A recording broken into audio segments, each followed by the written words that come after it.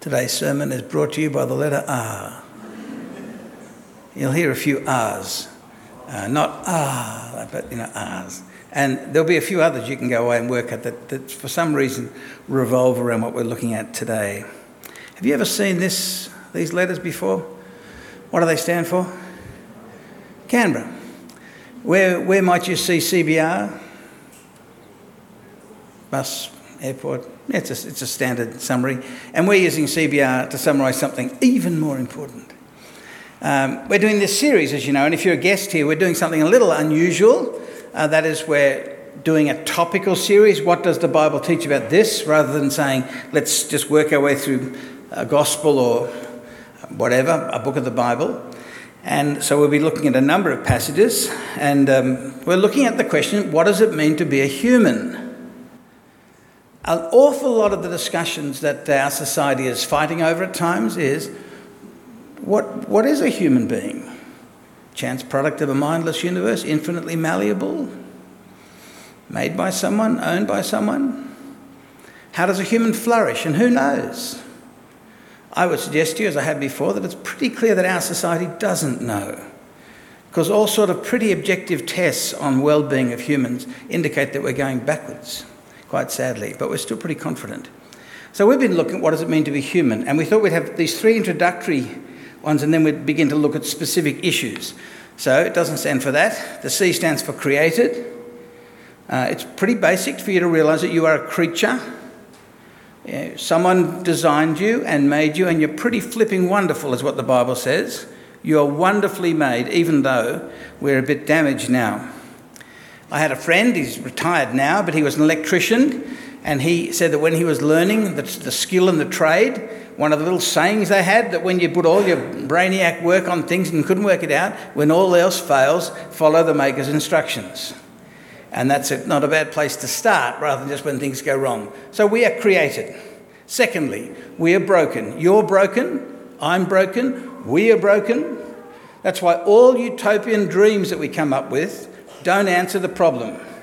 Because almost without exception, they don't take seriously just how broken I am, you are. In fact, the Bible's word, which is translated often as iniquity, has got the sense of being twisted. There's something twisted about us.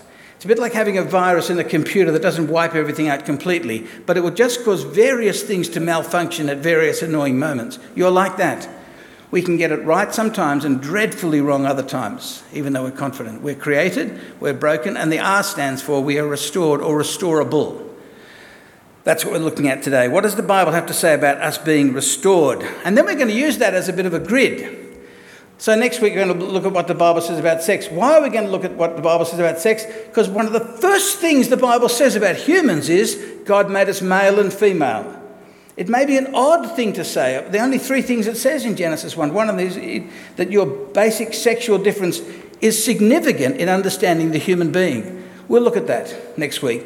But we'll use the categories of we're created, we're broken, but we're being restored. The next week we'll look at work. It's another big theme in Genesis 1, 2 and 3. That your work is not just something we do by accident. You are designed as a worker.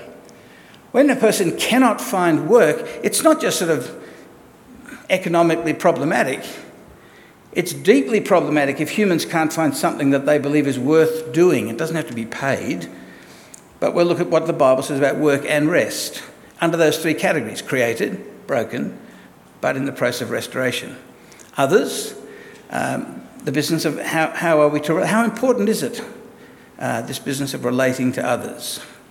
We'll find that, Jean-Paul Sartre says that hell is other people. It's a slightly dark view. It's not a view the Bible shares, but it understands it because you're a broken person dealing with broken people. We'll have a look at that, and then a number of other issues. So that's where we'll be going. But today we're looking at being restored.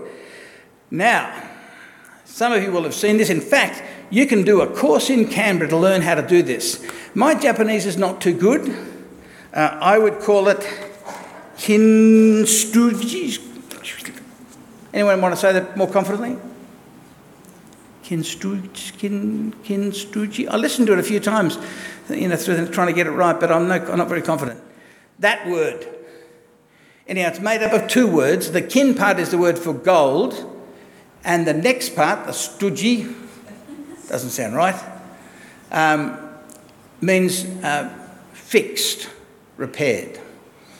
Started by accident. A bloke about 500 years ago, a lovely bit of pottery was broken and he sent it off to get fixed, and he was very unimpressed with it when it came back, and so it was sent back to the potter, and he or she, I think it was a he, put gold dust on in some sort of enamel and painted it over the cracks. So it became quite beautiful. So it's often been used as an idea of sometimes when you get broken and well repaired, you are more beautiful than you were beforehand. So I think the course in Canberra that you used to be able to take, I don't think you have to wait until a nice bit of pottery gets broken. I think they actually give you a cloth and you break things and they think it's done quite, because it does look quite beautiful. It doesn't have to be in gold, it can also be done in platinum and colours like that.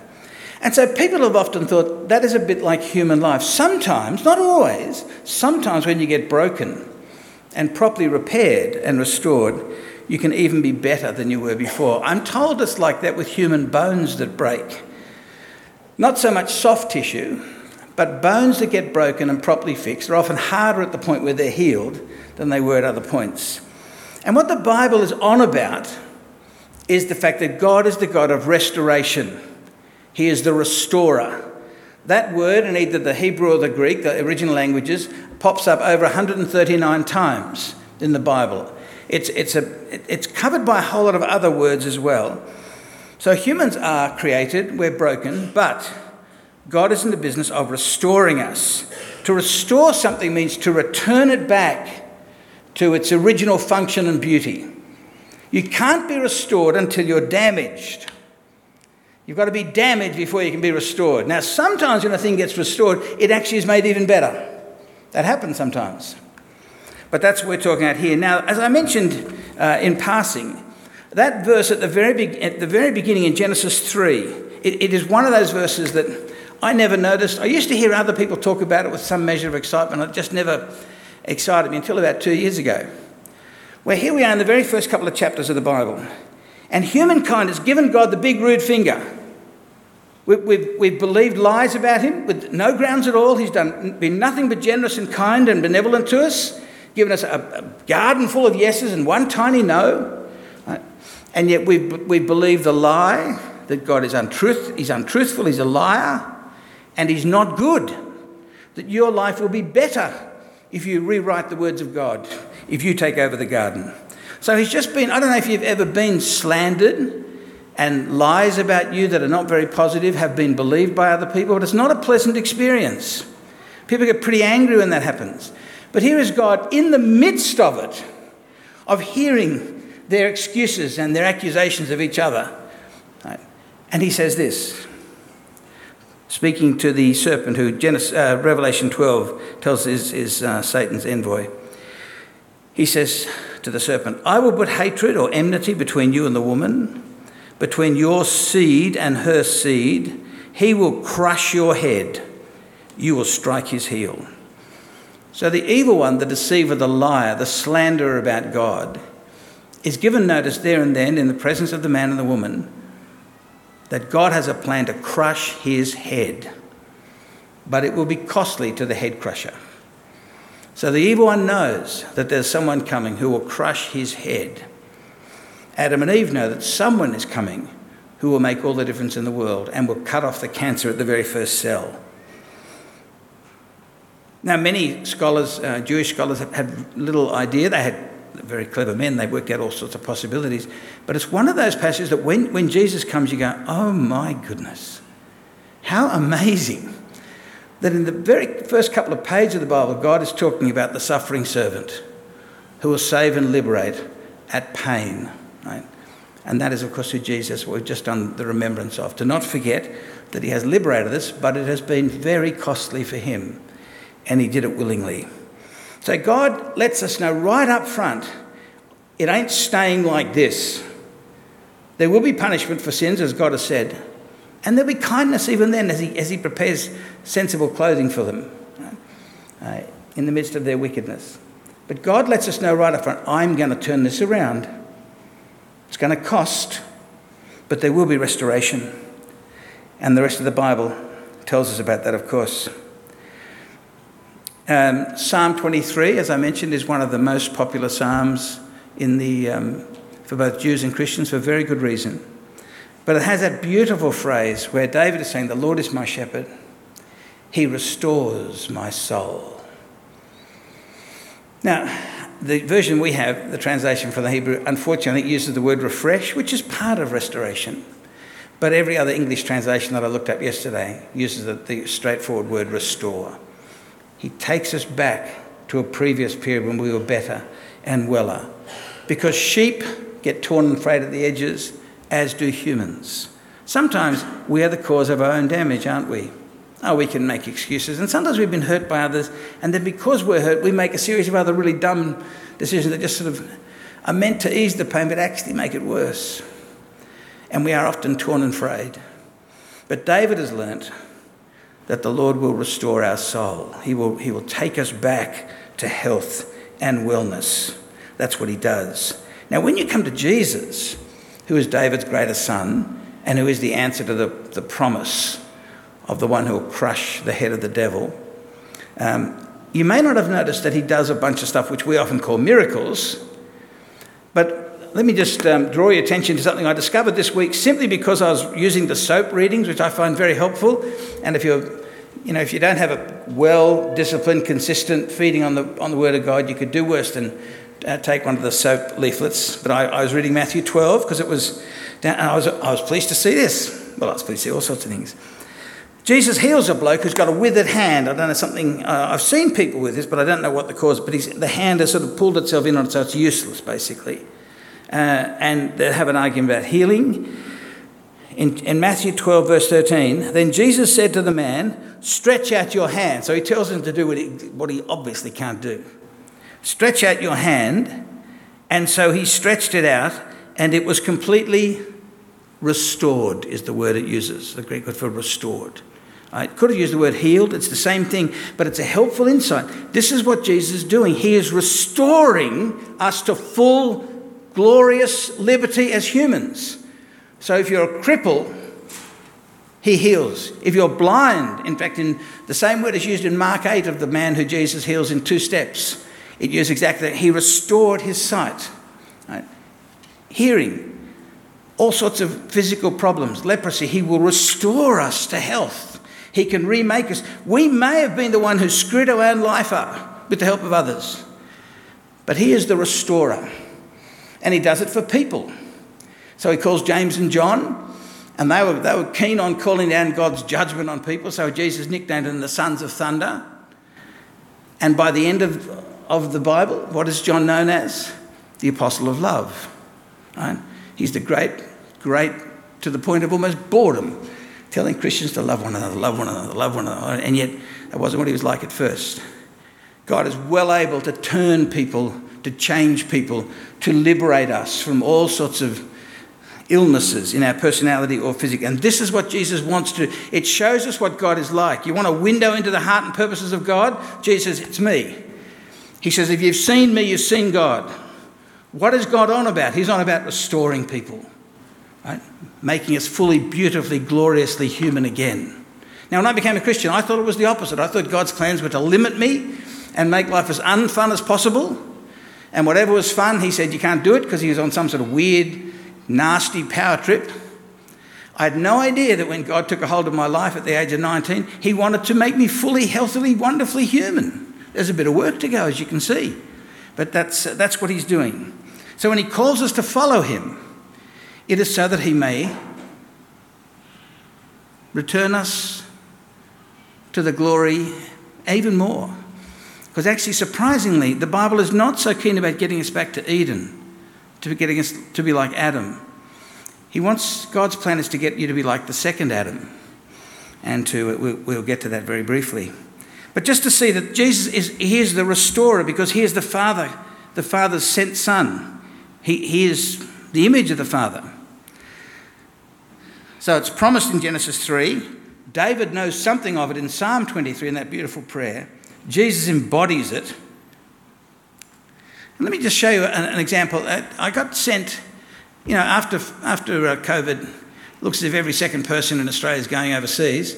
And a friend of mine from the city what I was doing before I came here, he went a long trip through Europe on camel or something like that, just to make it different. And but he showed pictures of Dresden. Now, all I know about Dresden is that it was terribly bombed in 1945, and there's an argument about whether or not that was basically a war crime or whether or not there was some reason. But anyhow, I don't know enough to know the answer to that, but it was terrible what was done. And Dresden was a beautiful city in Saxony, and it was just a wreck. Now, when the communists in East Germany, they didn't bother to rebuild much of it, particularly not the churches. But this is a beautiful church that was in the middle, and all that was left were these two sort of walls. And it was a glorious building. But this guy was sending me pictures of this church and a whole lot of other buildings that just looked like an ancient German city. And I said, mate, what is it? Is this the Dresden that I've read? He said, yeah, they've rebuilt the whole thing mostly in the last 30 or so years, where they've pulled down some of the shabbier buildings that were replaced. And so this is the building now. They have restored it. That's not a sort of a modern architectural design. That was the old, I don't know if it was medieval, when it was from, but it was old, and it's restored. It was wrecked, and it was beautifully rebuilt. It is a glorious building. That's what God has in mind with you and me. He wants to restore you. Now, you may be used to being a shabby, broken down old thing. In fact, you may have learnt to glory in your shame, is what the Bible says. But God is interested in transforming you, restoring you to be truly beautifully human. One of the early Christian writers said that the glory of God is seen in a man at full stretch, a human at full stretch. Right? When you're making the best cup of tea you can make, when you're playing the instrument as well as you can, when you're being a really loving parent or a loving grandparent or whatever you're doing, running at full stretch. That's where God is. That's one of the ways that God is glorified. So Jesus is the great restorer, and he does a very good job. And but that's the program that we're a part of. Now, we had a reading from Romans 8. It is so tempting to delve into Romans 8 because, Romans 8 is always too good to go past, really. It's like that pie shop there's a pie shop on the way back from Sydney I came past yesterday. I don't know if you know it. Maybe all you scrawny, skinny people don't appreciate pies. But I just like to support a little industry. They need my money. It's very hard to drive past that shop if you've had one of their pies there. I sometimes just, after I've had 7 or 8 of my own, I might buy one for my daughter who lives in Canberra. Right? And Romans 8's a bit like the pie shop, only better. Right? Very hard to go past. Very hard to know where to start and where to stop because the whole thing is one beautiful. But let me just draw your attention to what you heard read in Romans 8. And there was this strange thing going on, which you may have noticed between the creation and the people who've received the Holy Spirit. And exactly the same things are said of the creation as are said of those who have been brought to Christ and belong to him. So the creation groans, those who receive the Holy Spirit groan. The creation is waiting. Those who receive the Holy Spirit are waiting. The creation is hoping. Right? Hopeful trees. I don't know if you thought about that. Right? And we are hoping. Because the whole of the creation, of which humans are central, we're not the only important part, but we are central within this part of the creation, is all broken and is all longing for change. Death plagues the whole box and dice. And what the Apostle Paul is saying is it's all waiting for the great liberation that will come. And he says that human beings, we will have our bodies will be redeemed. This is just one of a number of passages in the Bible that says this. When God is in the business of restoring humankind, he's also in the business of restoring the whole creation. Matter matters to God. Most spiritualities around the world and in human history, they downplay the physical for the spiritual. Now, the Bible's very big on the eternal mattering more than the momentary, which is exactly anathema to our culture, where you must not think of the eternal, you must only think of the momentary. But it never does it by saying that the physical doesn't matter. Your body is not a prison for your soul. When we see each other in glory, we will have both spirit, mind and soul and body. We will have a body like Jesus had. He's the first fruits. We will be the rest of the harvest. 1 Corinthians, we're going to look at that particularly. at the beginning of December, we're going to look at the question of the body in God's plans and purposes. But here it's just reminding us that God has plans for the whole creation. God likes what he made. He loves us. I don't think it ever used the word love of the creation, but he's committed to his plan. And the new heaven and the new earth will come and we'll be part of it. So Jesus is the restorer, and he doesn't just restore the spirits. Right? The whole thing will be restored in what is called the new heaven and the new earth. And let me just go to that verse, the new heaven, or one of the verses where it talks about the new heaven and the new earth. Many Bible scholars suggest this is probably the highlight verse of the Bible that's all working to this statement. You can discuss that over lunch. Revelation 21. So the great judgment has happened. If you're in the book of life, you're welcome to this next part. If you're not in the book of life, there's another eternal dwelling. Then he says in Revelation 21, then I saw a new heaven and a new earth. For the first heaven and the first earth had passed away, and there was no longer any sea. We'll explain that later on in a few weeks' time. I saw the holy city, the new Jerusalem, coming down out of heaven. See, when he doesn't sort of see clouds and harps and all that sort of... And had my niece staying with us for a little while, and she's been watching... She's got to the end of what's so far available with The Good Place. Is that what it's called, that series about... I've only watched the first series, but apparently they get to heaven. And of course, I know it's a clever thing. Our culture cannot do anything about heaven without making it boring. And apparently that's exactly... And I think at that point, I've got no idea who made it, that is a satanic lie. That is exactly the sort of thing the evil one wants people to believe. He doesn't want to make you naughty. Right? He's a deceiver. So to make the picture of heaven, which people have watched, so it's very powerful, in a very gripping sort of interesting drama, to make it boring, hell will be boring, because all the interesting things God has made will be withdrawn. But we will be taken into a new heaven and a new earth. We will receive a new resurrection body like Jesus. He could eat with his resurrection body. You could touch him. He could do stuff before that body that he couldn't do before he died and rose again. But we will have a new body. We'll be in a new heaven and a new earth, in a new Jerusalem.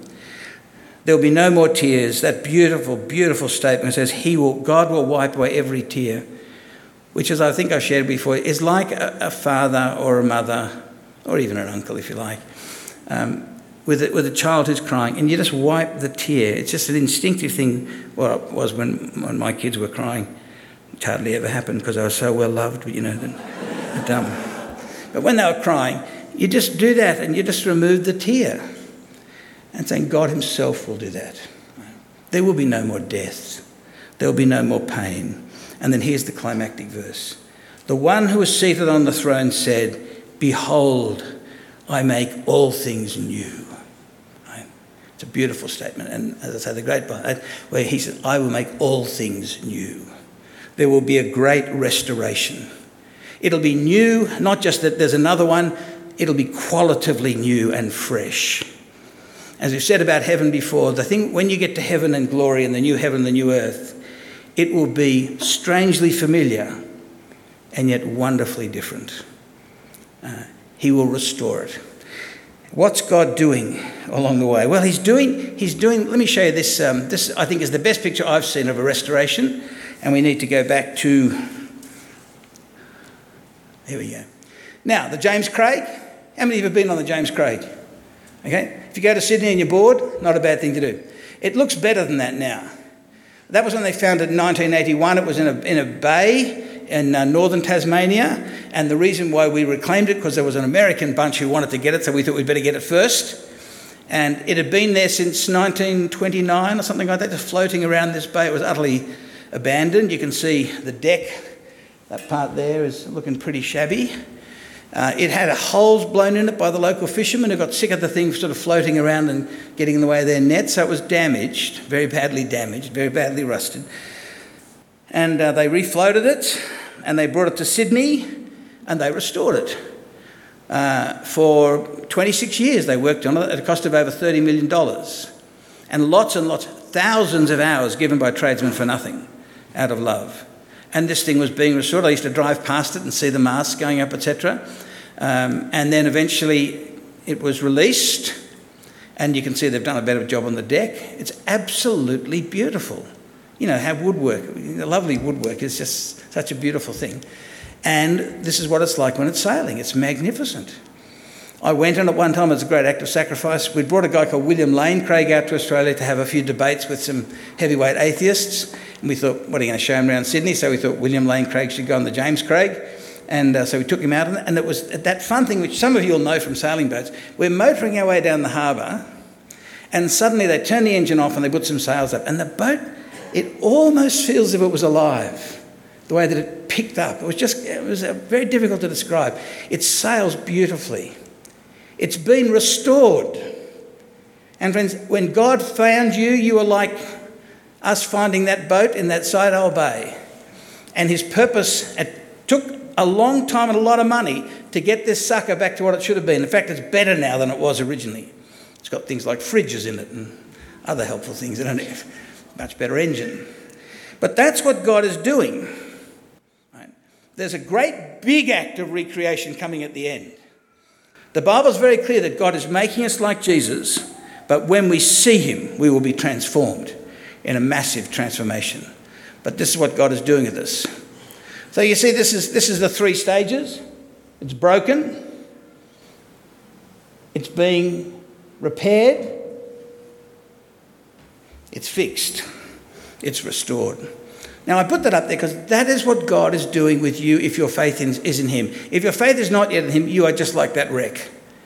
Damaged by your own silly choices and sometimes badly damaged by the choices of others. But God loves to restore. God loves to take the broken and to heal, to make the one who's been made ugly and vicious and transform them into the beauty of Jesus. That's what he's on about. And how he does that, we're told, in 2 Corinthians 3:18, it says this. We all, he's been talking about Moses, now he says all of us Christians, we all with unveiled faces contemplate the Lord's glory. We are being transformed into his image. So you are being transformed not to be like Adam, but to be like Jesus Christ, who's the image of God.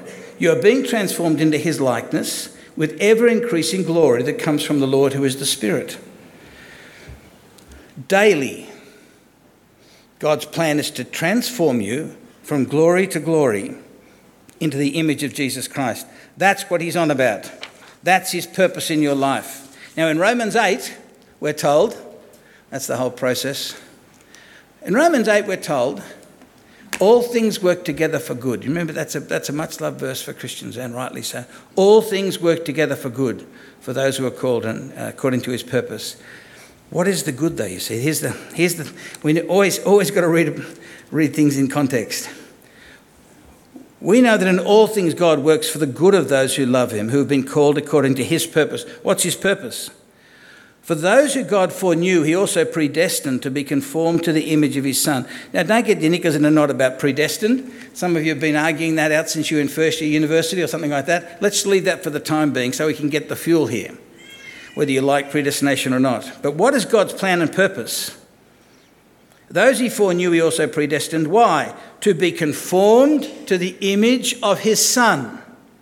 What is God's plan for your life? To make you like Jesus Christ. What does that mean? Well, read the Gospels and see what sort of a person he is. See how he loves, see how he serves, see how he trusts God in the hardest of times. See how he transforms others by his love for them. This is what God is doing for us, friends. He is transforming us.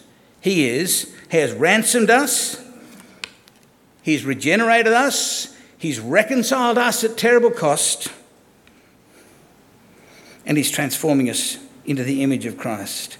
As it says there, we keep our eyes on Jesus, on God's glory, and imitation, they say, is the most sincere form of flattery, and we will become like him. There's no one more impressive to become like, more beautiful, more satisfying than to become like Jesus. That's what he's doing. And now, brothers and sisters, by way of conclusion, I just want to encourage you to embrace God's purpose for you. Right? He wants to make you, he is determined to make you like Jesus Christ. The people who poured the millions of dollars, etc., into that boat, the James Craig, they knew what they were heading to. It may have been uncomfortable for the boat at various times, but it was worth doing. And it's beautiful, the end result. Now, of course, at this point, you're asking me to quote C.S. Lewis. I know you're begging for a C.S. Lewis quote. Let me give it to you. He writes this: "Imagine you are a little house. God comes in to rebuild that house. At first, perhaps you can understand what he's doing. He's getting the drains right and stopping the leaks in the roof and so on. You knew those jobs sort of needed doing, so you're not all that surprised. But soon he starts knocking the house about in a way that hurts abominably and does not seem to make any sense to you. What on earth is he up to? The explanation is that God is building quite a different house from the one that you thought of. He's throwing out a new wing here. He's putting on an extra floor up there. He's running up towers, making courtyards. You thought you were being made into a decent little cottage. But he is building a palace that he intends to come and live in it himself." What is God doing with us? He's determined to make us like his Son, who is the image of the invisible God. So when we look at ourselves as humans and try to work out what is God doing, why the suffering? Because this Romans 8 is full of suffering, isn't it? And the book of Revelation is full of suffering. Because like it or not, the Bible consistently says it is often through suffering that we are transformed. That's like the furnace that softens the metal so it can be shaped in the direction that God the Father wants it to go. So always when it comes to thinking about human, remember you're created and the Maker knows how it works. You're badly broken, which affects the way we think, not just our behaviour. So we'll often think about things in a way that is not truthful and not honouring to God. But God is in the business of restoring us. He's doing something beautiful. He is transforming us to be like Jesus. So it is like that pottery, isn't it? Right?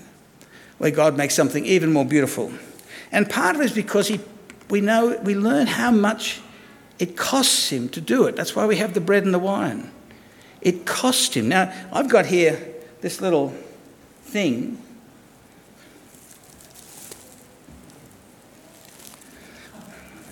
It's called a piñata, I think. Now, it's damaged. It needs restoration. Right?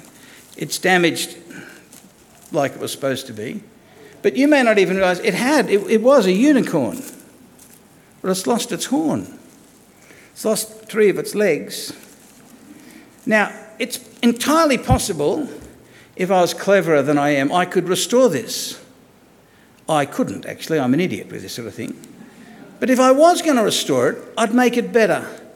One of the rip-offs we found was that the lollies don't go down into the legs, which they should. When we knocked the legs off, we thought lollies had come out. No. It was armoured like the flippin' Bismarck. It was really hard we had to really hit this thing.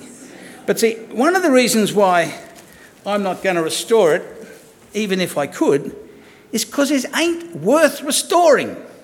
It's much easier to wander down to the shops and buy another one, a better one with holes from the body to the legs, maybe a deluxe one. But you see, God is saying about you and us, they're worth restoring. I'll give my Son so they can be reconciled. I'll give my Spirit so they can be reborn and re-energised.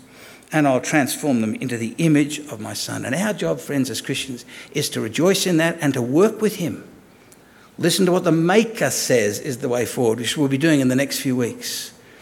And allow him to restore and to renew us from the inside. And then also to be thankful that friends and family who are really wrecked, who've either been damaged by life or damaged themselves, he is more than able to reclaim, to float the boat again, and to spend time fixing it up. You will probably know people whose story is almost miraculous. I do one last story that I remember when I was in my first year out of theological college as a young minister. I was at Liverpool, and there was a guy in the church who used to speak appallingly to his wife. Didn't swear at her, but just harsh. And I said to the senior minister, mate, you got to talk to him. You got to talk to him. Right? And he said, let's talk about it on Monday at staff meeting. So we did. And he told me this guy's story. He was from I heard other parts of the story when I moved to Glebe some years afterwards. He was from a long line of a criminal family. Brothers, sisters, everyone was in prison. And he was put in prison. He was in Morisset psychiatric prison and had been sort of categorised, it was about to be categorised as to be never to be released because he was so damaged and so violent and unpleasant. And then there was a bunch of North Shore matrons in Sydney who used to had this ministry writing to prisoners. It was very clear they were never going to see them, they were never going to give them money or anything, they were just going to write to them and talk with them. And this guy Shane, some North Shore matron, writing to him, sends him a Bible. He meets Christ. He goes before the psychiatric board and whatever that board's called now, and they just could not believe the transformation in this man. And instead of him being locked away forever, they released him after a further 6 months. He then married the woman who he had children from and adopted the children, was following Jesus. Was he a bit harsh on his wife? Yeah, I still think he was harsh, and I think Jim spoke to him nonetheless. But what I was seeing was the edges that were still pretty obviously frayed. But he was an absolute miracle, right, of the restoration that God was doing against generations of awful decisions. And this guy was wonderfully transformed. And that's what God is doing here. And we're praying that he will reach out in restoring miraculous love and take other people and make them like the James Craig. Right? So, created, broken, restorable. Let's pray. And our God, our Father, we stand amazed that even at the point when you are face to face with the slander and the lies about your character by the people that you have made and had so blessed with everything they could possibly need, yet you had a plan to crush the source of the evil and to release at great cost to yourself and your Son. Father, thank you for taking hold of our lives and floating us like the old James Craig, and your long-term work to make us a little bit more like Jesus every day. Thank you, Lord, that when we do things that harm us and often harm others, you remain merciful and quick to forgive. Help us this week, Father, to become a little bit more like Jesus in the way that we think, the way that we use our time, the way that we treat people who annoy us, the way that we do all things, that each one of us would become a little bit more like Jesus, that you would transform us and restore us into the image of Jesus. Thank you for all that you've done and the cost to you in Jesus' name. Amen.